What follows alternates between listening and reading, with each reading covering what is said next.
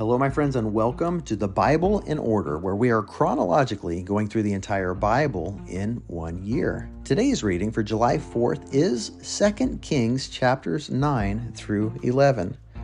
Elisha sends a young prophet to anoint Jehu to be king over Israel. And Jehu accepts it, and when he tells his friends what has happened, they immediately declare that he is indeed the king.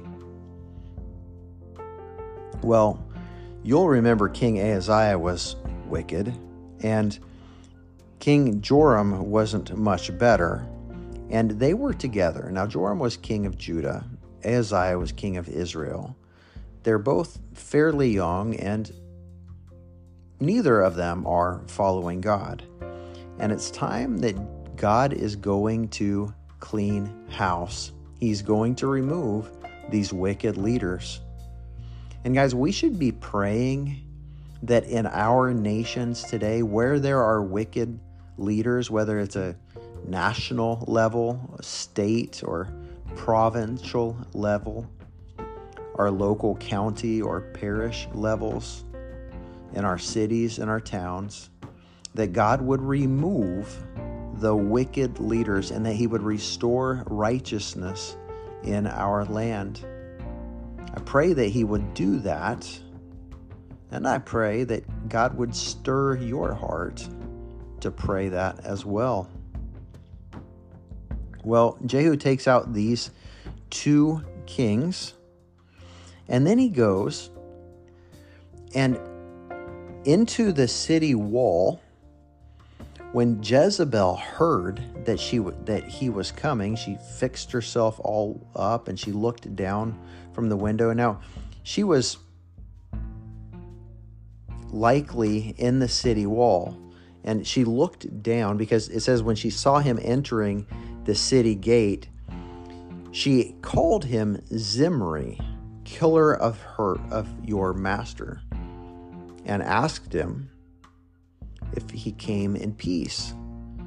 Now, there's probably not a lot of ways that somebody on the ground could scale a city wall or whatever kind of structure she was in, and she was probably pretty high up. And so Jehu calls out and says to her servants, "Are any of you with me?"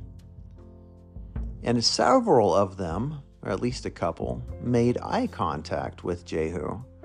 Now, maybe they were afraid to call out or to wave their hands, but it says that they looked at Jehu, and he must have seen the expression in their eyes that they were with him, or maybe he just had a extra measure of faith. But he tells them to throw that wicked Queen Jezebel out the window, and they do. And she hits the ground with such force that her blood splatters on the wall. Jehu goes in, assumes the throne, and gives a command for somebody to go and collect her body and bury her, but the animals have already gotten to her body. There's nothing left to bury, hardly at all. And it was a fulfillment of the prophecy that was made against her because of her terrible wickedness that she would not be buried. Jehu went on to take out all 70 of the king's sons. And then he declares to the people, it says in chapter 10, verse 9, he went out and stood at the gate. He said to the people, "You are innocent. I conspired against my master and killed him."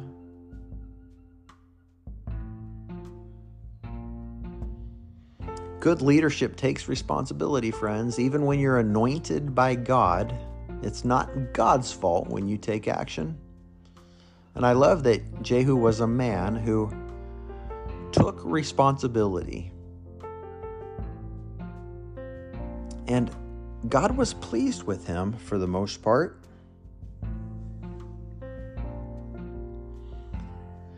Jehu then goes on to kill the Baal worshipers, and he deceives the people,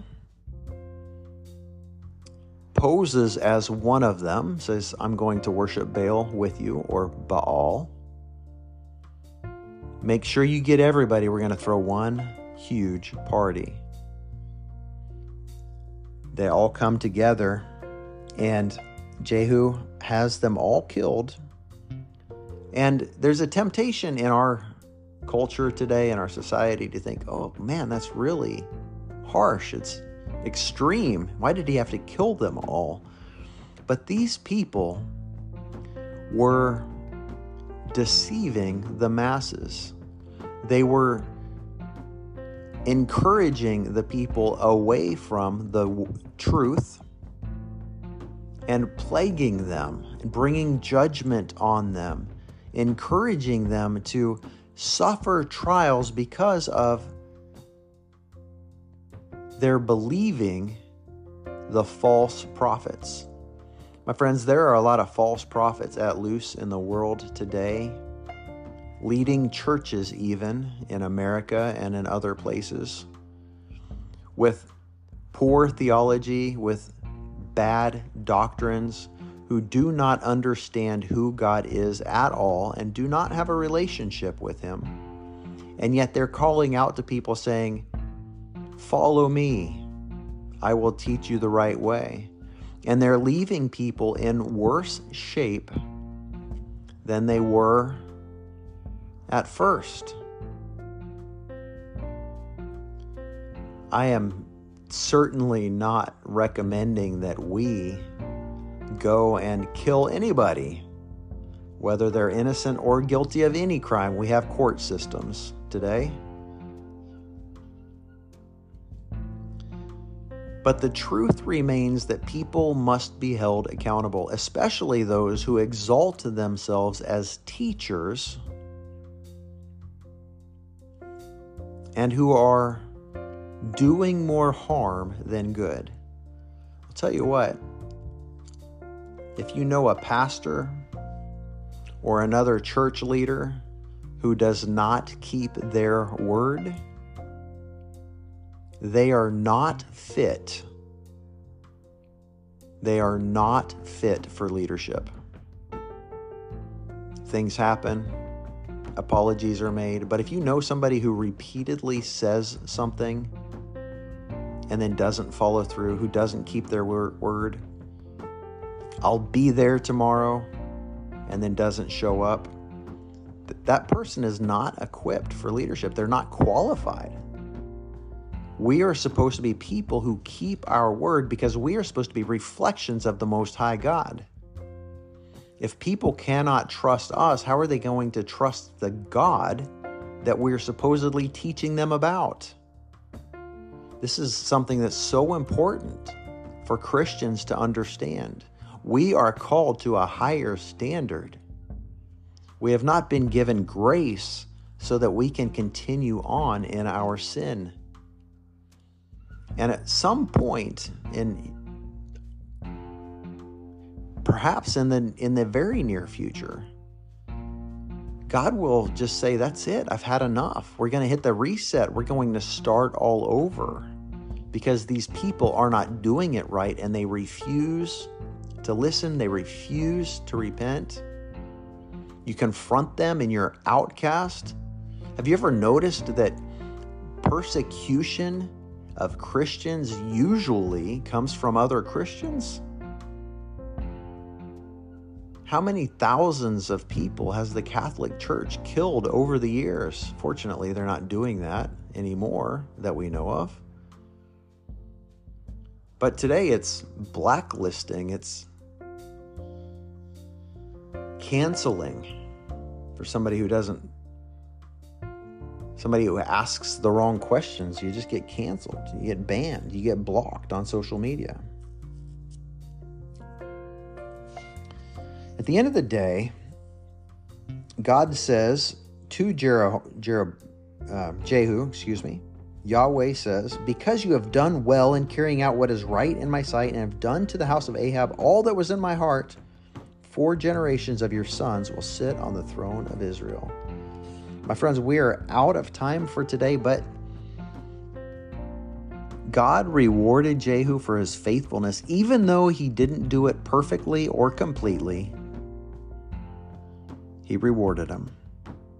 And he will reward you as well as you seek him. He will bless you. See you tomorrow.